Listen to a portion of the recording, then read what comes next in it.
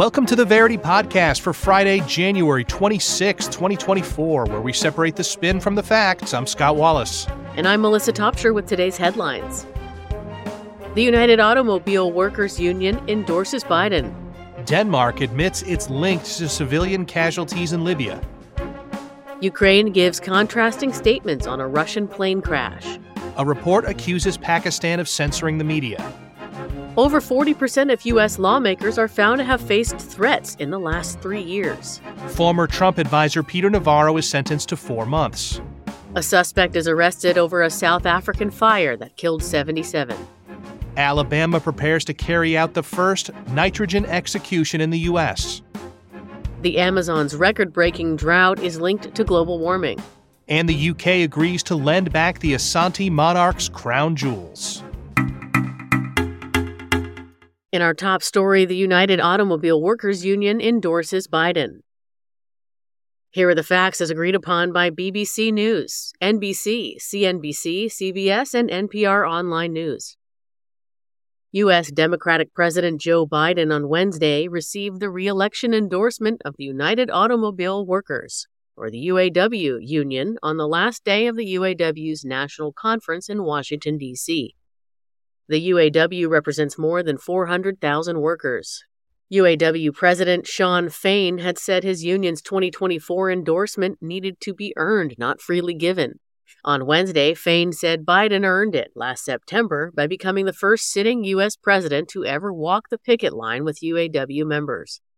The UAW also endorsed Biden in 2020. Fain also called Republican former President Donald Trump, who's the frontrunner of the 2024 GOP presidential nomination, a scab who doesn't support union workers. Biden reacted to the endorsement by saying he's honored and touting that he has kept his commitment to be the most pro-union president ever. Support from blue-collar workers, especially in swing states with high union populations, including Wisconsin and Michigan, could be crucial in the 2024 election. Biden often refers to his working-class upbringing in Scranton, Pennsylvania, but Trump has maintained a strong amount of blue-collar support. Biden's speech was briefly interrupted by protesters calling for a ceasefire in Gaza, but the UAW crowd mostly voiced its support of the president in the remarks overall. On this program, we separate the spin from the facts. Melissa laid out the facts for us, and our first spin is the Democratic narrative from Washington Post. Endorsing Biden over Trump was an easy decision for the UAW, which follows in the path of several other unions that have pledged their support for the president earlier than usual this election cycle. While Biden comes from a working-class background and practices what he preaches to help blue-collar workers, Trump says he's pro-worker even though his presidency featured policies that weakened unions and their advocacy for working-class people. And here's the Republican narrative from Breitbart. It's absurd that at the same time the UAW is lamenting the damage done to its union in recent years, it also endorsed the president who's causing much of their pain. Biden opposes Trump's pro-U.S. tariffs and supports free trade agreements. If it wasn't for Biden's inflation and electric vehicle mandates, there never would have been a UAW strike. Trump will still get plenty of blue-collar support in 2024, even if the UAW is misguided. And from time to time, we have statistics-based nerd narratives from the Metaculus prediction community. There's a 50% chance that Trump would win a 2024 presidential election matchup with Biden, according to the Metaculus prediction community. Looking forward to that electric car tax write-off. Yeah, it's going to be great. Yeah. Do you get one? Is that currently in place for you? You only get it the year you buy it, right? And it's up to a certain amount. And no, I'm just going to buy a new electric car every year. And that way I can save a little bit of money on my taxes. That'll show them. Yeah. All right. Yeah. There you go. And then just throw your old electric car out in a pile. Like that'll. Yeah. I'll just put it in my yard. Yeah. Good idea. Burn it. Denmark admits its role in a 2011 Libya NATO strike that killed 14 civilians. Here are the facts as agreed upon by Arab News, Air Wars, and The Guardian. Following an investigation by The Guardian, Danish news site Altinget, and civilian casualty watchdog Air Wars, Denmark has announced a probe into its Air Force's potential connection to NATO airstrikes on Libya in 2011 that caused the death of 14 civilians. In June 2011, 12 civilians, including 5 children, were killed during an airstrike on the city of Kerman. In September of the same year, a strike in Sirte killed a man and a pregnant woman. The strikes were part of a 6-month-long, 10-country NATO mission called Operation Unified Protector.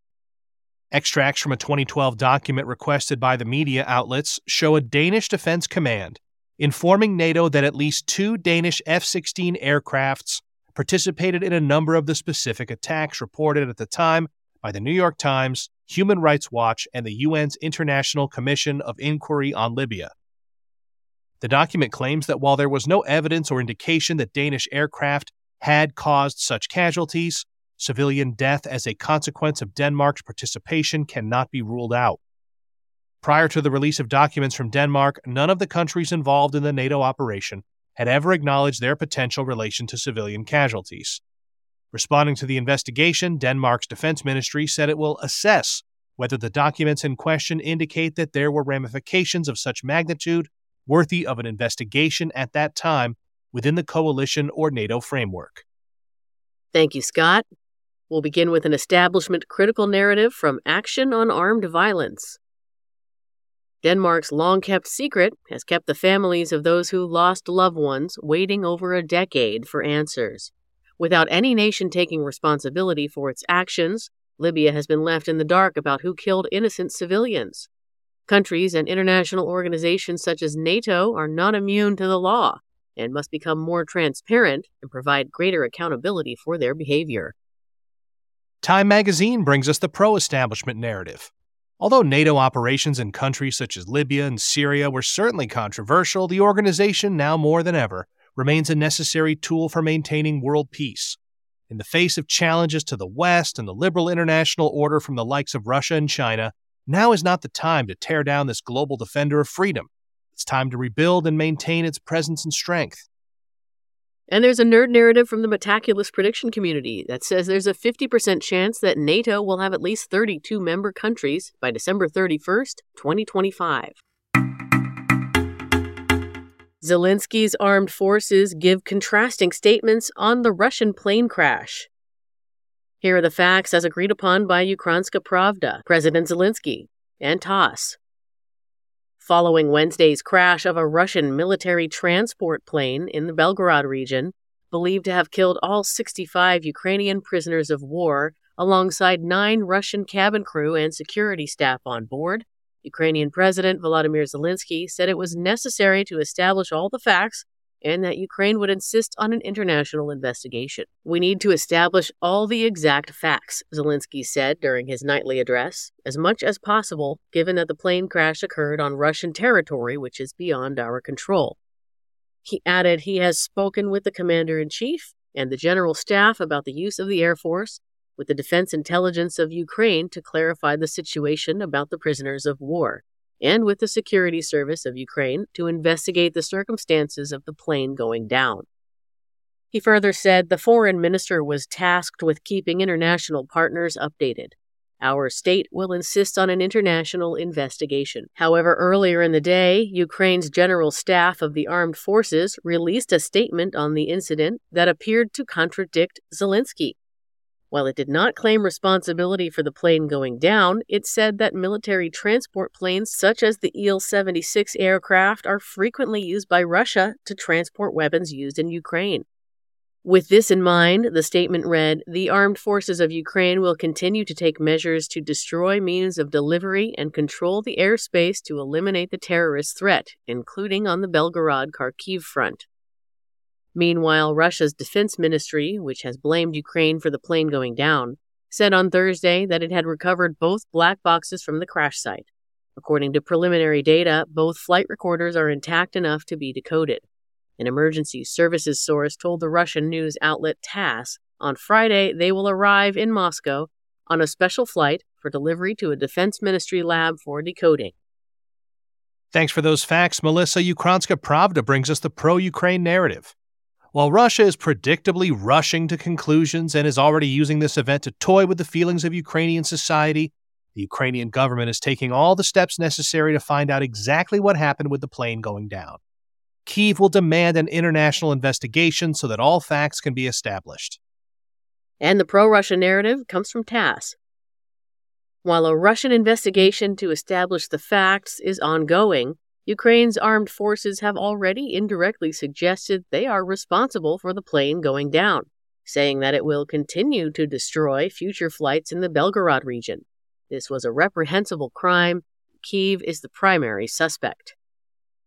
And we have a statistics-based nerd narrative once again from Metaculus. They say there's a 30% chance that Ukraine will join the EU before 2030.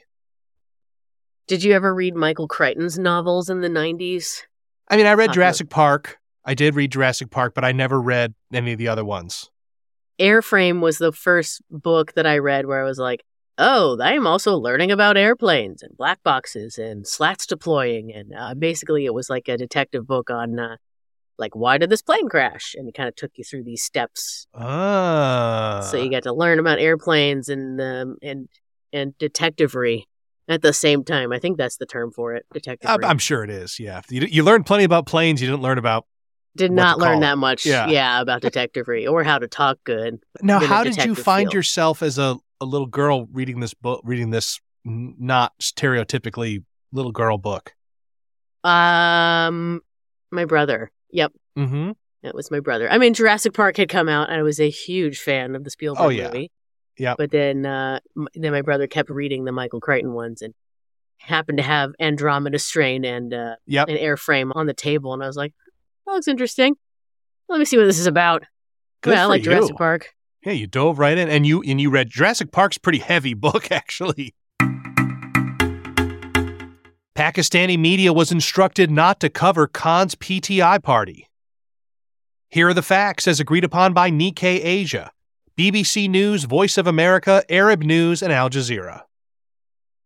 An exclusive Al Jazeera report published on Thursday claims, citing multiple journalists associated with news organizations in Pakistan, that media has been instructed to effectively impose near blanket censorship on coverage of former Prime Minister Imran Khan's Pakistan Tehreek-e-Insaf, or PTI, ahead of the February 8th elections. This comes nearly a month after prominent media bodies in the country alleged growing censorship in the run-up to the national vote, such as bans on reporting political activities and court proceedings. Meanwhile, human rights groups and independent election observers have increasingly cast doubt over whether the upcoming parliamentary elections will be free, fair, or credible, amid allegations that Pakistan's powerful military has interfered with the process to crack down on PTI. As the PTI was holding a virtual rally last Saturday, nationwide disruptions to social media platforms were reported. Though Islamabad argues that technical glitches were to blame, the timing has prompted rumors that the establishment is purposefully targeting Khan's party. Despite being sentenced to 3 years in jail and barred from contesting the elections, Khan, who was ousted from office in a no-confidence vote 2 years ago, continues to be a powerful force dividing the nation. His party, which was recently barred from using its cricket bat symbol, has resorted to artificial intelligence-generated audio simulating his voice to boost its campaign. Pakistan's Ministry of Information and Broadcasting, however, has denied the allegations of censorship, saying the media is at liberty to give coverage to all political parties, including Khan's party. Those were the facts. Here are the narrative spins, starting with narrative A from First Post. With 2 weeks to go for the general elections, it's obvious that this vote will be anything but free and fair, as non-elected officials have singled out Imran Khan's PTI for systematic dismemberment. Such a manipulation of the election process can only aggravate the current political turmoil in Pakistan. Narrative B comes from Pakistan Today. At first, the opposition and international observers said that there would be no elections. Now they are claiming that the upcoming vote will be one of the most rigged elections ever based on false allegations of censorship. Actually, the media in Pakistan enjoys much more freedom of expression than many outlets in the West. And here's the nerd narrative from Metaculus, saying there's a 47% chance that Pakistan will experience a successful coup d'etat before 2040. A study finds that over 40% of U.S. state lawmakers self-censor due to threats. Here are the facts as agreed upon by Forbes, The Guardian, and Time. A new report released Thursday by the Brennan Center for Justice at the New York University School of Law found that over 40% of state lawmakers revealed having faced threats over the past 3 years, while up to 20% of local office holders admitted the same over the past 18 months. According to the study, which surveyed 350 state legislators and over 1,350 local elected officials, roughly 1 in 10 state representatives had been threatened by someone with a weapon. As a result, many respondents expressed a disinclination to work on controversial policy issues, including gun rights and reproductive rights. Nearly 50% of local officials and more than 25% of state lawmakers. To interact with constituents on social media, 52% of local office holders and 46% of state legislators, and to run for re-election, 39% of local elected officials and 12% of state lawmakers. The survey indicates that women and people of color serving in local offices were most likely to face abuse. Insults, harassment, threats, or attacks targeting their families or children or mentioning their gender or race. Regarding party affiliation, Republican office holders reported a greater increase in volume of abuse than Democrats, with the report alleging that attacks within their party amid internal divisions were partly to blame for this difference. This report comes out after Senator Rick Scott, Republican of Florida, and Representatives Marjorie Taylor Greene, Republican of Georgia, and Brandon Williams, Republican of New York, have all been victims of recent swatting incidents, where someone reports a fake emergency to the police, so law enforcement goes to their homes. Thanks, Melissa. The Brennan Center for Justice brings us the left narrative spin. Trump's rise to prominence has built an endemic culture of using threats as a censorship tactic. Though this has affected people of varying ideologies, the Trump team has monopolized this strategy and aimed it viciously at liberal people and people of color. Just as legislators pass laws and courts uphold them, Trump's role seems to be to threaten his opponents into submission when he's on the verge of losing his battles. Here's the right narrative from the Washington Times. Blaming Trump is ironic, coming from leftists who have been threatening and in some cases physically attacking ideas and speech they don't agree with as part of their notorious cancel culture. It's conservatives who have to watch what they say for fear of having their lives and reputations ruined because of their views on politics or religion. Until leftists learn to be more tolerant, this problem will continue. And we have a nerd narrative from Metaculus. There's a 30% chance that the United States drops below a 7 in the democracy index by 2040. Peter Navarro is sentenced to 4 months for contempt of Congress. Here are the facts as agreed upon by the New York Times, Fox News, CNN, NBC, and the New York Post. Peter Navarro, who was a trade advisor to former U.S. President Donald Trump, was sentenced Thursday to 4 months in prison for not complying with a subpoena from the House Select Committee probing the January 6th Capitol riots. While Navarro had argued that Trump directed him not to testify under executive privilege protections, he was convicted in September on 2 misdemeanor counts of criminal contempt of Congress. The 4-month sentencing is lower than the 6 months originally requested by prosecutors. The federal prosecutors also asked the court to fine Navarro $200,000, but Judge Amit Mehta issued a $9,500 fine. After the hearing, Navarro appealed the case to the Circuit Court of Appeals with his attorneys last week, having asked the judge to pause the sentencing until the appeals process is over. Judge Mehta barred Navarro from using the executive privilege defense in the case, claiming he failed to prove that Trump had invoked it. Meanwhile, his defense attorneys maintained that Trump did invoke such privilege and argued he should only be sentenced to probation and a $100 fine. Judge Mehta didn't immediately rule on the defense's request for a pause pending the appeal. Instead, he asked for another briefing on the matter and gave Navarro 1 week to hand it in. Navarro is the second former Trump advisor to be convicted of contempt of Congress. Former Trump chief strategist Steve Bannon was sentenced to 4 months imprisonment in July 2022, though he has remained out of jail pending his appeal. Thank you, Scott. We'll start the spins with an anti-Trump narrative from the New York Times. Peter Navarro helped cause the January 6th attack on the Capitol and worked to undermine the congressional investigation into that tragic day. As a staunch Trump supporter, the former trade advisor pushed lies about the 2020 election results and then falsely claimed executive privilege protected him from testifying about the role he played on that day. Those are the criminal offenses that have led to his conviction and sentencing. And the pro-Trump narrative comes from InfoWars. All that can be said here is that Washington is biased against Trump and his supporters. This sentencing comes just weeks after the son of Democratic President Joe Biden did the same thing Navarro did. But of course, Hunter Biden won't face the same consequences. Even House Republicans, who had the power to charge Hunter with contempt, failed to do so. This is a sad state of affairs. And here's the nerd narrative from Metaculus saying there's a 48% chance that Donald Trump will be jailed or incarcerated before 2030. In South Africa, a suspect is arrested for a deadly building fire. Here are the facts as agreed upon by Al Jazeera, SABC News, The Guardian, The Daily Mail, and Sowetan Live. On Wednesday, police announced that they arrested a man in connection with a fire that killed over 70 people in an illegally occupied building in Marshalltown, central Johannesburg, last year. The blaze was one of the world's deadliest building fires in recent years. The 29-year-old man was arrested after he confessed his involvement to the Commission of Inquiry, according to Gauteng Provincial Police, which includes Johannesburg. The suspect will soon face trial on charges of arson, over 70 counts of murder, and 120 counts of attempted murder.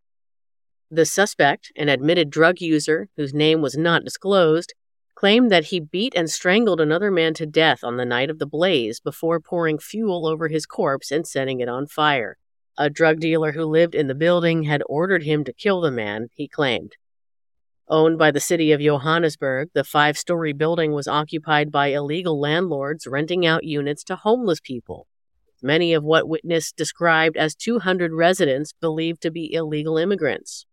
Of the 76 people killed, 12 were children, and an additional 50 people were injured, according to the authorities. Many people jumped out of windows to escape the flames, with some throwing their babies and children out of windows, health officials said, and according to emergency service officials, most of the fire escapes in the building were locked or secured with chains on the night of the blaze. The building blaze was one of the deadliest fire incidents in Africa. Wynand Engelbrecht, head of Private Fire Brigade Fire Ops South Africa, said in his testimony to the Committee of Inquiry last week. He claimed there were hundreds of other such buildings in the city or the country and called for standardized fire codes in South Africa. Thank you, Melissa. The BBC brings us Narrative A. The disaster is a depressing reminder of South Africa's profound political and social problems. Since the 2000s, buildings in cities like Johannesburg have been hijacked by gangs and drug dealers, keeping homeless people in inhumane conditions, while the authorities either lack the resources or are too incompetent to do anything about it. Meanwhile, basic safety regulations are blatantly disregarded in hundreds of buildings that are left to decay. Safety and human lives are no priority in South Africa, and it's only a matter of time before another tragedy strikes. And the Narrative B comes from Independent Online. The deadly fire was a tragic incident and undoubtedly serves as a wake-up call for South Africa to redouble its efforts to tackle the issue of safe housing, stop the decay of inner cities, and revitalize urban areas. Municipal authorities need to apply regulatory and legal provisions to protect human life, or will be held accountable. Moreover, additional steps will be taken to prevent migrants who are legally in the country from being exploited by criminals and to regulate illegal migration. South Africa will rise to these challenges on its way to a prosperous future. And a nerd narrative from Metaculus, there's a 50% chance that the ANC will receive more than 50% of the vote in the 2024 South African general election. It is a nightmare trying to escape out a chained fire escape or something like that. That's exactly what I was going to say. What a shame that all the fire escapes were locked up. What I'm inferring from the story is that someone in charge of that building thinks it's so dangerous outside we have to chain up the fire exits because otherwise bad people will come in, right? Is that kind of what we're feeling? Kinda, but it sounded more like neglect because it sounded like the landlords were illegally housing homeless people or immigrants. So right. Yeah, a lot of crossed wires. Alabama scheduled for its first execution by nitrogen gas. Here are the facts. As agreed upon by BBC News, PBS NewsHour, The New York Times, and CBS. Kenneth Eugene Smith, an Alabama death row inmate who in 1989 was convicted of murdering Elizabeth Sennett, is scheduled to become the first person in the U.S. to be executed using nitrogen gas after his last-minute appeals failed. Alabama previously attempted to execute Smith by lethal injection in 2022, the method used in the majority of U.S. executions, but called the execution off after issues injecting him delayed the procedure. Officials were concerned they wouldn't complete the execution before Smith's death warrant expired. After the U.S. Supreme Court and a lower appeals court rejected Smith's appeals, the execution was scheduled for Thursday, but Smith's lawyers, who call the use of nitrogen gas cruel and unusual punishment, say they're planning one more appeal. Breathing nitrogen gas is anticipated to cause Smith to lose consciousness before a lack of oxygen leads to his death. But his lawyers have accused Alabama of using him as a test subject for a method that is only approved as an alternative to lethal injections by two other states, Oklahoma and Mississippi. The Alabama Attorney General's office says that when Smith previously made a case against lethal injection, he, as required by law, requested an alternate method and picked nitrogen gas. Those were the facts, and here are the narrative spins, starting with a right narrative from Fox News. There's no precedent for stopping Smith, a convicted murderer, from being executed in this manner. The Eighth Amendment to the U.S. Constitution doesn't guarantee an inmate a painless death. Beyond that, Smith, who has exhausted all of his appeals, hasn't proved that using nitrogen gas would be inhumane because it's actually the most painless and humane method available. And the left narrative spin comes from CNN. This method of execution has never been tested, and there's no precedent for ending someone's life in this manner. The state can't prove there won't be unconstitutional suffering accompanying the nitrogen gas method, and elements of its printed plan are redacted. There are too many troubling issues with this execution for it to be allowed to proceed. And here's the nerd narrative from Metaculus saying there's a 50% chance that the U.S. police-to-prison spending ratio will be 1.8 in 2030. I was seeing, as I was researching another story, that they use this to put animals to sleep. Is that right? Yeah. Apparently, it's only used for pigs. A new report says that climate change is to blame for the Amazon rainforest drought. Here are the facts as agreed upon by Al Jazeera, The Hindu, The New York Times, Axios, and The Guardian. In a report released on Wednesday, the World Weather Attribution announced that the historic drought in the Amazon rainforest in 2023 was caused primarily by climate change and not the El Niño weather pattern. The international group of scientists determined that climate change increased the likelihood of drought by 30 times. The dry conditions affected all 9 Amazon rainforest countries by drying up rivers, killing endangered species, and disrupting the critical delivery of supplies to isolated communities. Data showed that the deforestation of the rainforest contributed to a decrease in precipitation that caused a cascading effect of reduced moisture retention in the soil, resulting in trees being more vulnerable to wildfire events. Before the report's release, experts believed the drought conditions were largely caused by the El Niño weather pattern because El Niño traditionally brings about drier than average conditions. Data gathered between June and November showed that increased temperatures led to much greater levels of evaporation that had a significant impact. In addition to the degrading of environmental conditions, the drought had lasting impacts on Amazonian communities, leaving them with water shortages, reduced crop yields, and reduced production from hydroelectric facilities. Regina Rodriguez, a professor at the Federal University of Santa Catarina and a contributor to the World Weather Attribution, said, "The Amazon could make or break our fight against climate change." She went on to say, "If we protect the forest, it will continue to act as the world's largest land-based carbon sink."